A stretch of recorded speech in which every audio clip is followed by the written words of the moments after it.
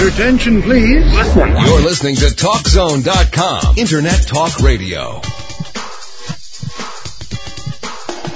It's time for Healthy Talk Radio. By the powers vested in me by the Federal Communications Commission. Coming to you live from the headquarters of the Global Health Network and across the World Wide Web. Computers can do that? It's America's longest running radio program dedicated to your health and wellness. What's taking place here is an alternative approach. Now, the woman who's changing the face of healthcare each and every day. That's the fact, Jack! Here's Deborah Ray. Good day. Welcome to Healthy Talk Radio. I'm Deborah Ray. Well, even as Senator Grassley criticizes our Food and Drug Administration for not making details of the Drug Safety Oversight Board meeting on Avandia public, the FDA has voted narrowly 8-7 to keep Avandia on the market. We hope to have joined us a senior scientist from the Organic Center with the news out of a 4-year European Union-funded study, thanks to Newcastle University research scientists in England, that organic produce and organic milk significantly more nutritious than conventional foods. What do you and I need to know about going organic? What does it truly mean? Does it really make a difference in our health? We'll talk with a senior scientist from the Organic Center about going organic and its nutritional benefits right here on Healthy Talk Radio. Now, the news and views about the news you won't hear anywhere else. The Healthy Talk Radio News Digest. Well, it's scheduled to appear in the upcoming December issue of the American Chemical Society's bi-monthly Journal of Chemical Information and Modeling. Apparently, 3 research scientists have been taking a look at traditional Chinese medicine. And these British scientists believe that they have decoded the inscrutable language of traditional Chinese medicine, indicating that it actually, if taken into the laboratory, has a strong chemical foundation in the way that might help Western-trained and Western mindset scientists mine the age-old Chinese medicine to develop tomorrow's new drugs. Now, of course, you and I know that there is perhaps a downside to that, because the Western model is to take a look at a healing agent, identify its active ingredient, synthesize it, patent it, hopefully develop it through mass marketing into a blockbuster drug, not to realize that nature works in balance, that every food has some pro-oxidants as well as some antioxidant compounds in a balance that is essential for nature.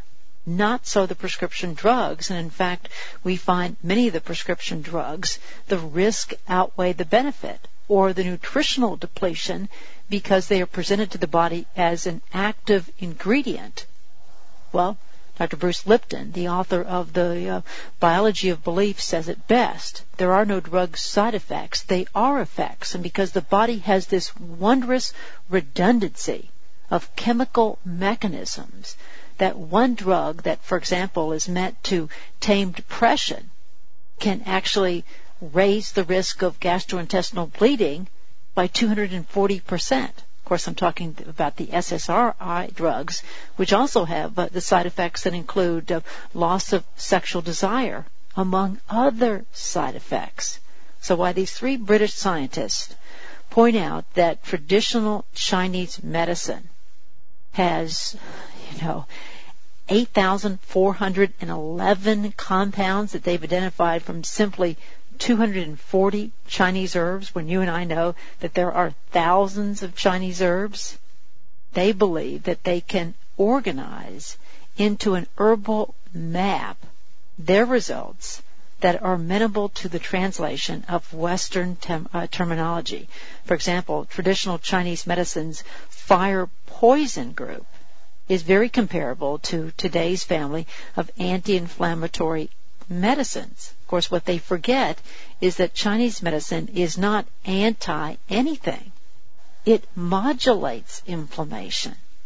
It modulates the immune response, the digestive response, the body's hormonal balance, which is essential for health. So it'll be interesting to watch this westernization of traditional Chinese medicine, all to be published in the upcoming issue of the American Chemical Society's Journal of Chemical Information and Modeling.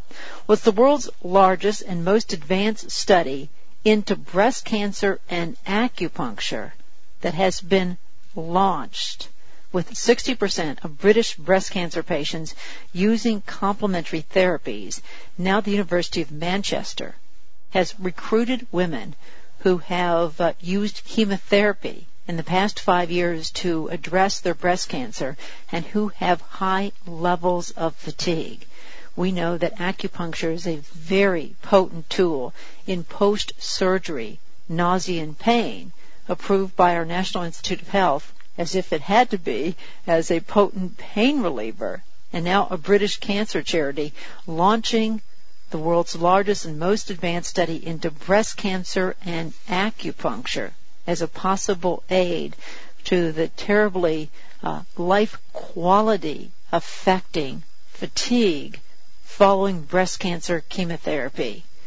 Well, if this doesn't say it to you, nothing will. The average weight of children age 6 to 11 in 1963 was 65 pounds. In 2002, 74 pounds. The average weight of boys in 1966, age 12 to 17, 125. It's now 141. The average weight of girls 12 to 17 in 1966, 118 pounds, now 130.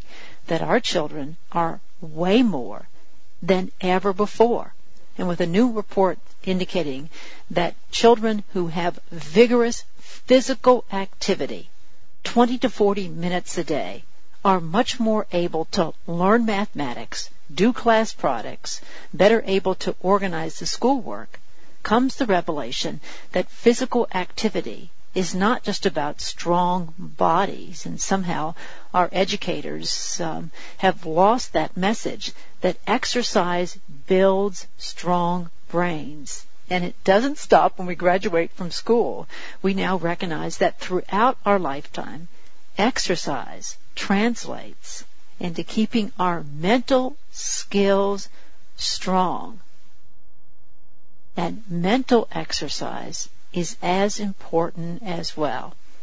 University of Georgia study indicating that exercise can build strong brains for growing children, as well as for those of us who have been many years out of school.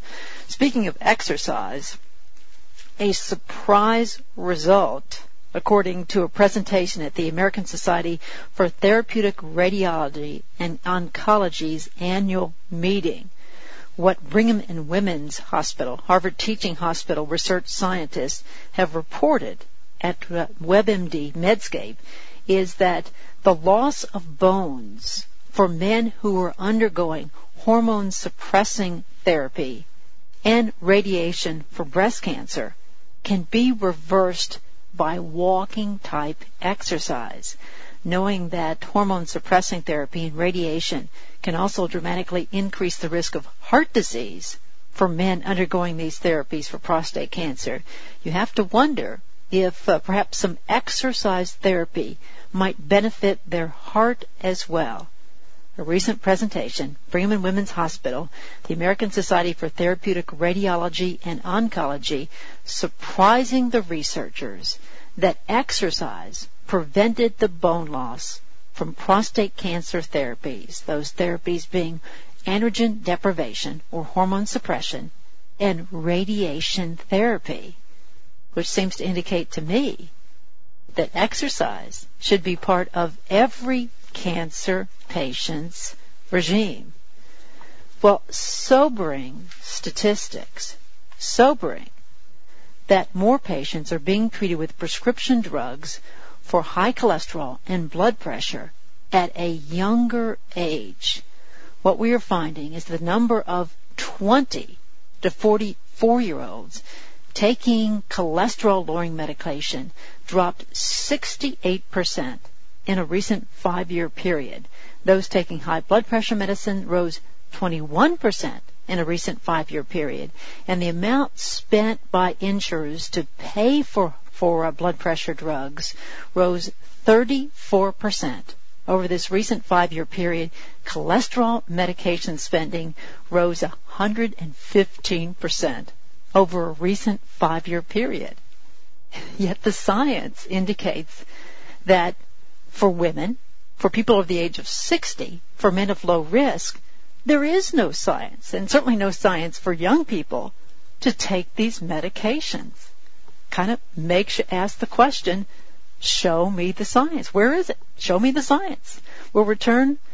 More healthcare news. We'll also be talking about the organic news on Healthy Talk Radio. Consolidate your healthcare information and get everything you need from one source. Healthy Talk Radio with Deborah Ray. Dr. Charles Benbrook, who is a chief scientist of the Organic Center, will be joining us today at the bottom of the hour to talk about the nutritional benefits of going organic. Before we get to that, we'd be remiss not to mention something of which we have spoken on the air literally since this show's inception back in 1982, because the show's then current health resident, medical resident, can't unwrap my tongue on that one, medical resident expert, Dr. Carreau, was always intrigued by the fact that medicine demonized hot sauce. It was a matter of hot peppers or capsaicin from hot peppers. Ooh, that's hot, that burns, must be bad from you. When he delved into the medical literature, Dr. Irwin Zimon's research from UCLA School of Medicine, that the regular use of hot, spicy foods reduce the incidence of chronic tracheal bronchitis, asthma, respiratory disorders. There was good traditional science to indicate that hot, spicy foods could actually cure gastric ulcers, that they were a source of naturally occurring plant chemicals that modulated inflammation and helped to prevent platelet aggregation. In fact, the cultures who consume hot, spicy foods have far lower rates of stroke and Alzheimer's than cultures who do not consume these spicy foods. Now, research coming out of Denmark indicating that we are now trying to harness that science.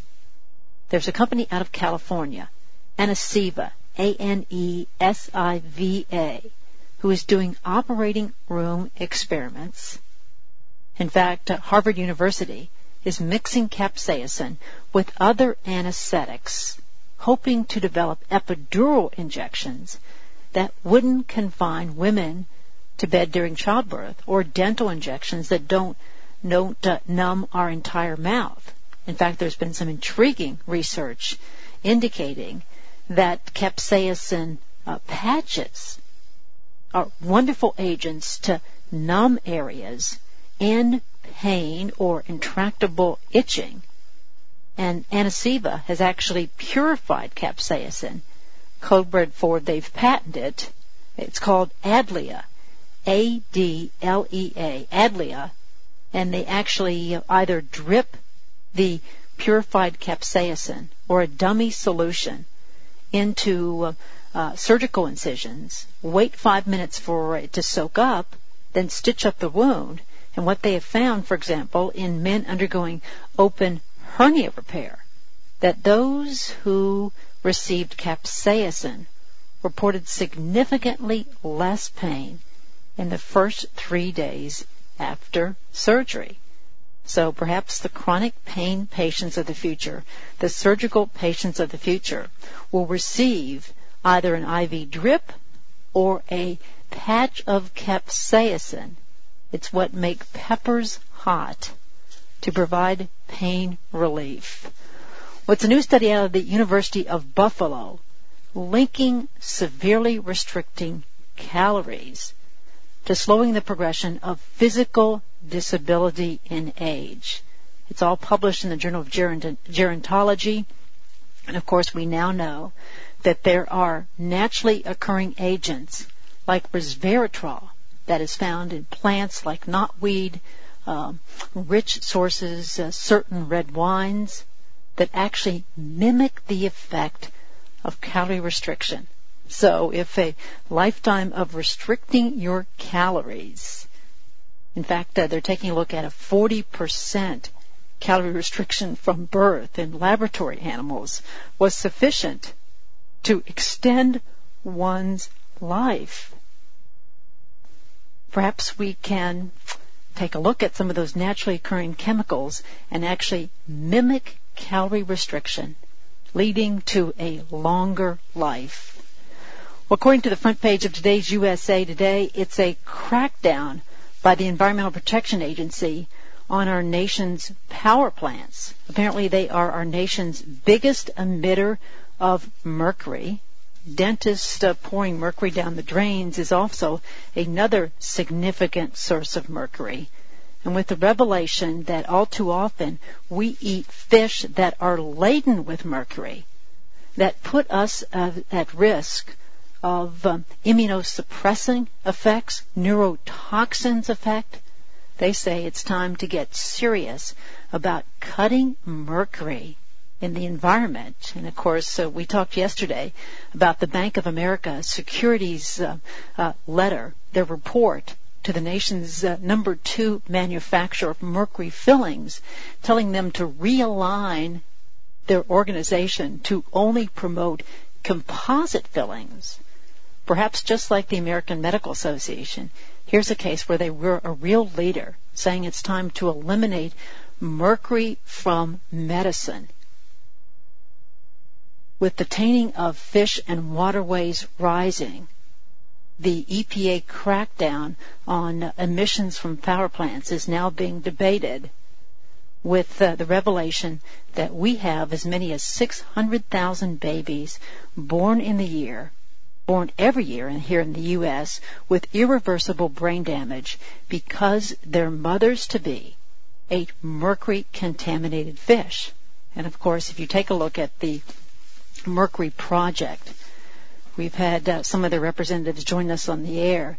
They took tuna off the shelves of our grocery stores. We can do it today, and found unacceptably high levels of mercury in food that is on our shelves as we speak. Well, it's one of those events that's joyful for everybody, expecting a new baby. But now, according to federal research, statisticians at the Agency for Healthcare Research and Quality, it's an opportunity to open your pocketbook wide. That the cost of living has taken on a whole new meaning, with new research revealing that the price of having a baby, from the first prenatal exam up until delivery, everything in between, averages, and we're talking about an uncomplicated birth, now a whopping $7,600. It was only a couple of years ago that it was a fraction of that. We used to talk about an uncomplicated birth, start to finish, in the neighborhood of $2,000 to $3,000. So amazing, because of course we are seeing a lot more people pay out of pocket for health care costs in this country. And with the average expenses for hospital delivery, $2,000 more for women who are privately insured versus women who are on Medicaid, kind of makes you wonder, what's the markup here? That hospital delivery accounts for 3/4 of the total expense of pregnancy. And if they're charging Medicaid patients $2,000 less than privately insured patients, perhaps it goes back to a topic of which we have discussed on a regular basis, cost shifting in healthcare, because we fail to take into account that we all need to have that safety net, that major medical coverage that we cost shift in this country. And I think all of us will forever remember that 60 Minutes report where the needle was over $100 when it literally cost pennies. So if you're giving birth, better check that price tag, according to the Agency for Healthcare Research and Quality. We're going to return to talk with a senior scientist from the Organic Center. The preliminary research findings showing the nutritional benefits of going organic are significant. So what does it mean to go organic?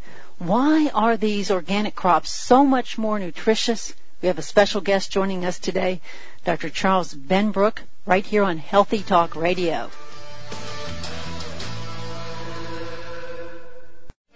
The information on Healthy Talk Radio may be eye-opening, controversial, and disturbing to some, but it is all well documented and presented by credentialed guests as well as our knowledgeable host. It may not represent the views of this network, this radio station, or its sponsors, but it might just be good for your health. It's an important topic to each and every one of us, the food we eat. We talk on a regular basis about that unfolding science behind the power of our plate.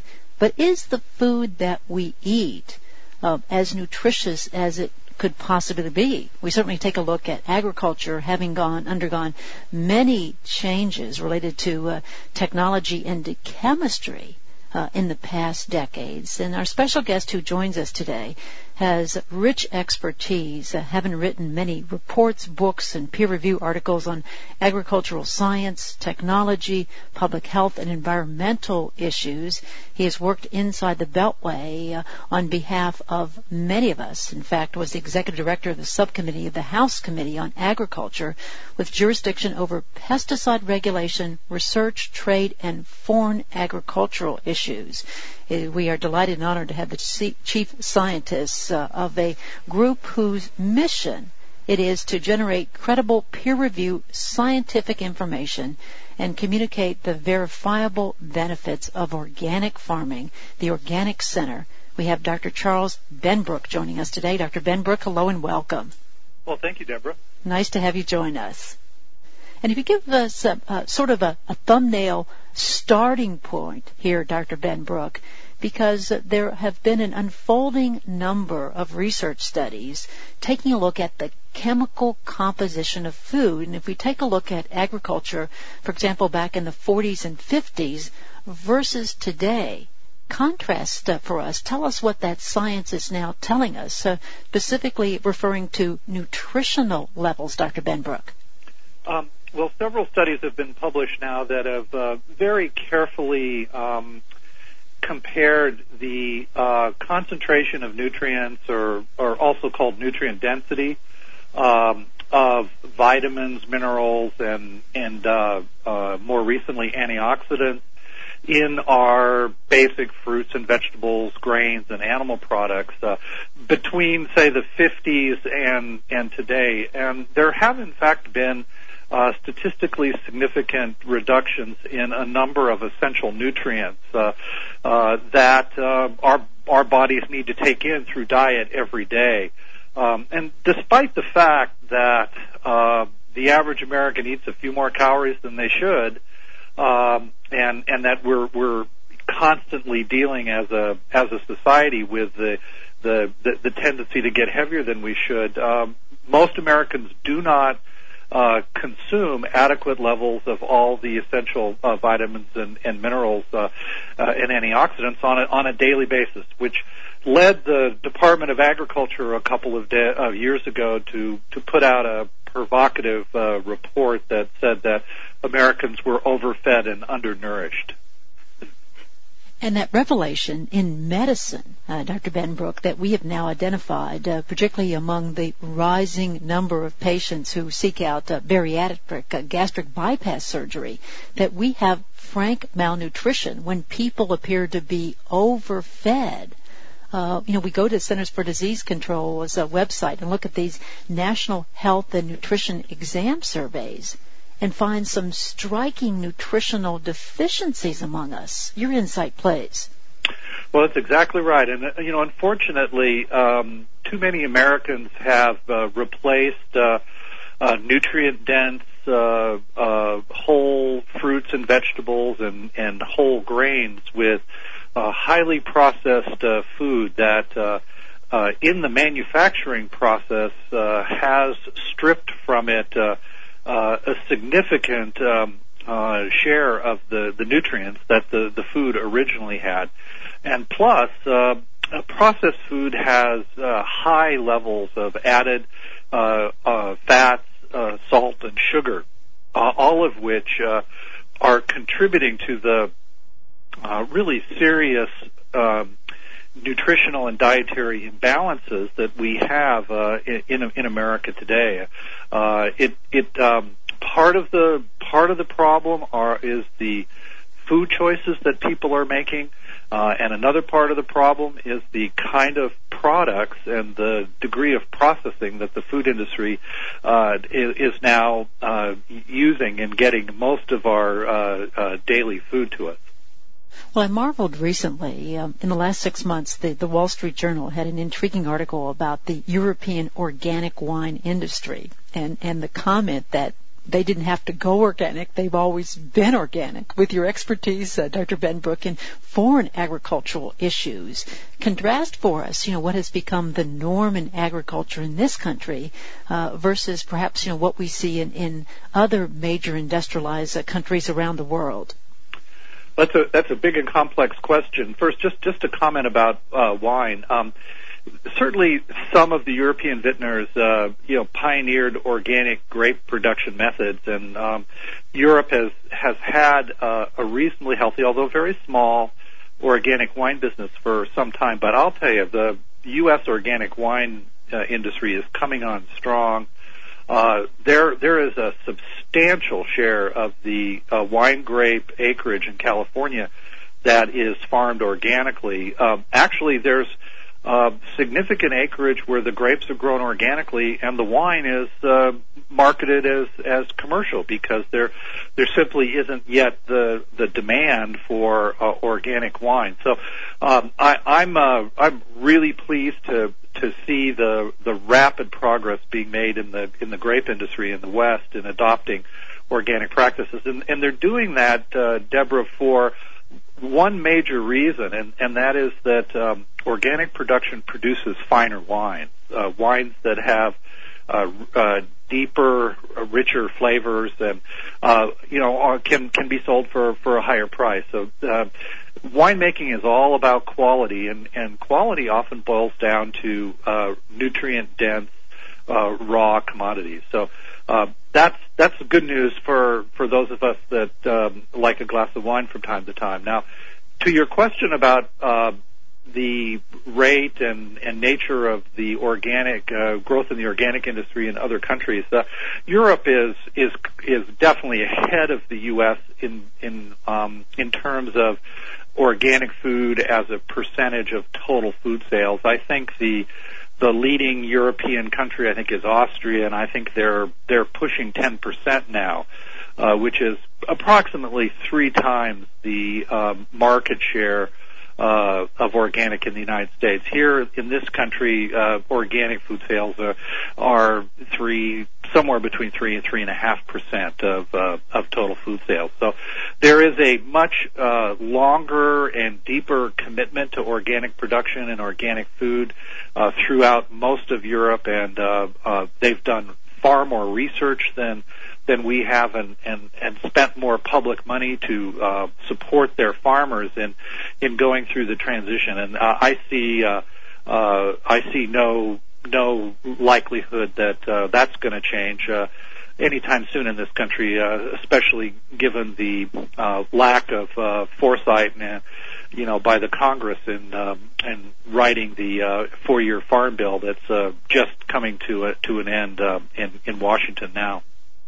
So a perfect segue, Dr. Benbrook, with much of the medical research literature focusing recently on the buzz behind certain nutrients in grapes and red wine, offering great medicinal benefit, to talk about the nutritional benefits of going organic. What is the science telling us, Dr. Benbrook? Well, I mean, the science it's actually fairly clear on some points. Let me tick off a few of the major ones.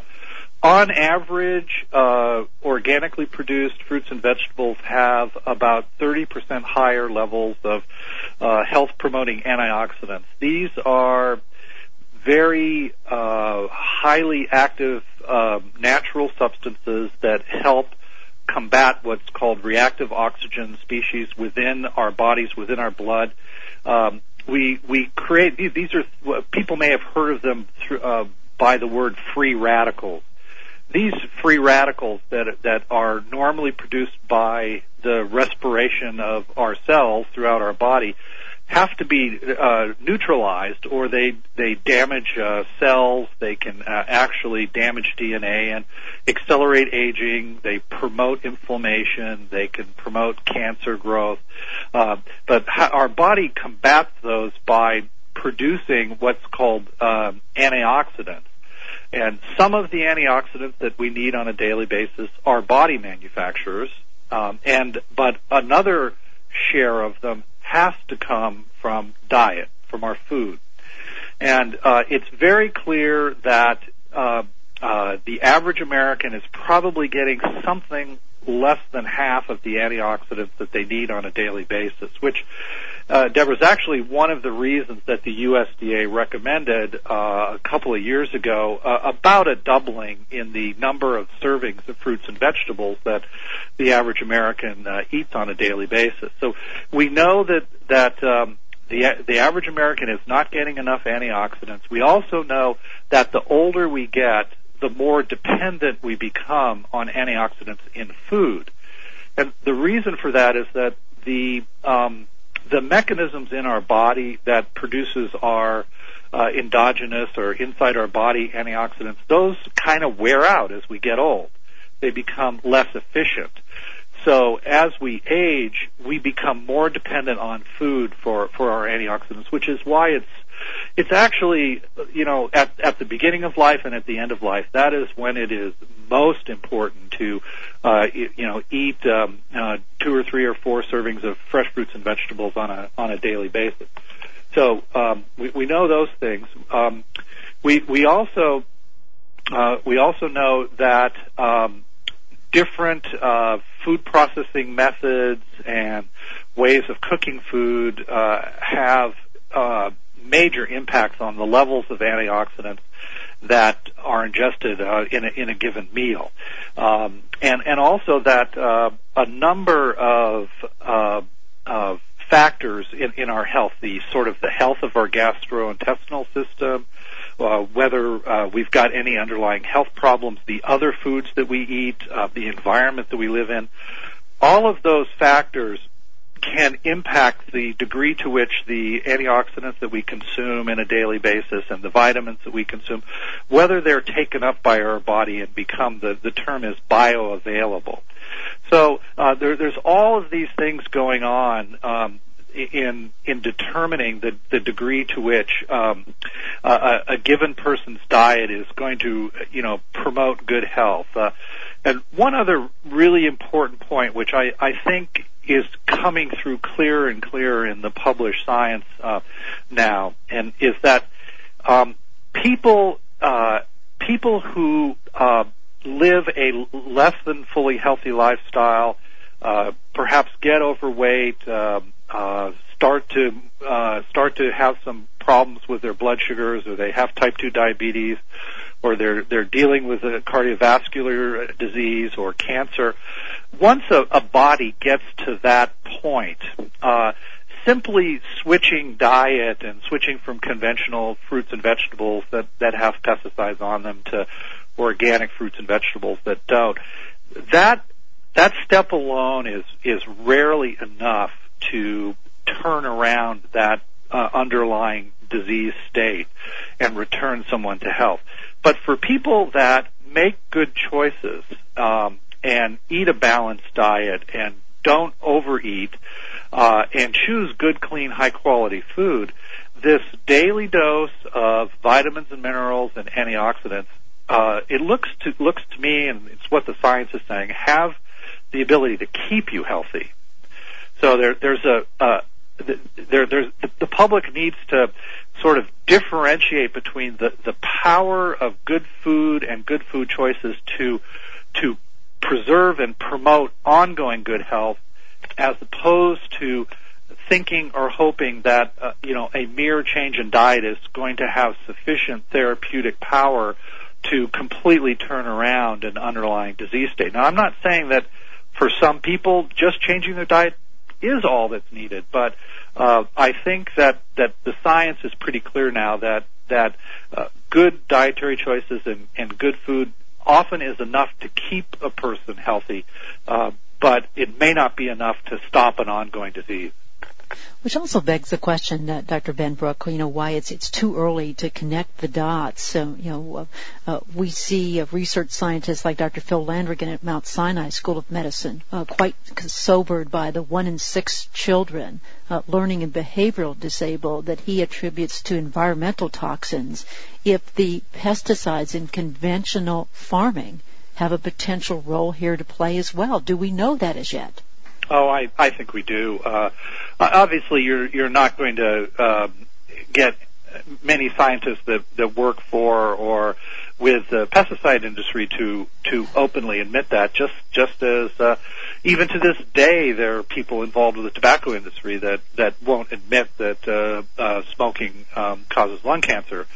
I think that I worked with Dr. Landrigan, by the way, when I was the executive director of the Board on Agriculture and the Academy. We'll be back with more of Dr. Charles Benbrook. A vital part of your daily health regimen. Vitamins, supplements, and Deborah Ray. An honor to have Dr. Charles Benbrook join us today, the chief scientist at the Organic Center, the website organic-center.org, a center whose mission is to generate credible, peer-reviewed scientific information and communicate the verifiable benefits of organic farming and products to society. And we left with the question on the table to Dr. Benbrook that he had begun to educate us about, and that is one of the other aspects of which to consider of conventional farming, and that is pesticides' effects not only on human health but the environment and how those toxins may be affecting even the most vulnerable. We were talking about Dr. Phil Landrigan's work and your previous association there, Dr. Benbrook. Yes, I had the pleasure of working with Phil for a number of years during the project that produced really a landmark report from the National Academy of Sciences entitled Pesticides in the Diets of Infants and Children. It was that 1993 report that basically formed a consensus in the scientific community that pesticide regulatory law on the books at that time was broken when it comes to protecting pregnant women, infants, and children from the risks of pesticides. And that report and Phil's good work led to the passage in 1996 of the Food Quality Protection Act, one of the landmark pieces of environmental legislation passed during the Clinton years. And unfortunately, the implementation of that important new law has really ground nearly to a halt during the Bush administration. And I sure hope it's it's one of the areas of regulatory activity that gets going again, because since the Academy report came out in 1996, the scientific literature and understanding about the ways that pesticides can disrupt, in particular, the neurological development of children has vastly strengthened. I think that there's now very clear evidence that pesticides exposures have led to a number of developmental problems and birth defects, and there's recent evidence that pesticides may be contributing to this troubling increase in autism. There's strong linkages between pesticides and Parkinson's and Alzheimer's diseases and other neurological diseases, and continuing episodes of significant fish and bird kills and hazards faced by the farm workers that we depend on to harvest our fruits and vegetables. So, pesticides are still a big problem in this country. Well, we're going to have to leave it there. Please come back again. A real privilege. Thank you so much. My pleasure. Dr. Charles Benbrook joining us today, talking organic. I'm Deborah Ray, reminding you to live long, stay healthy.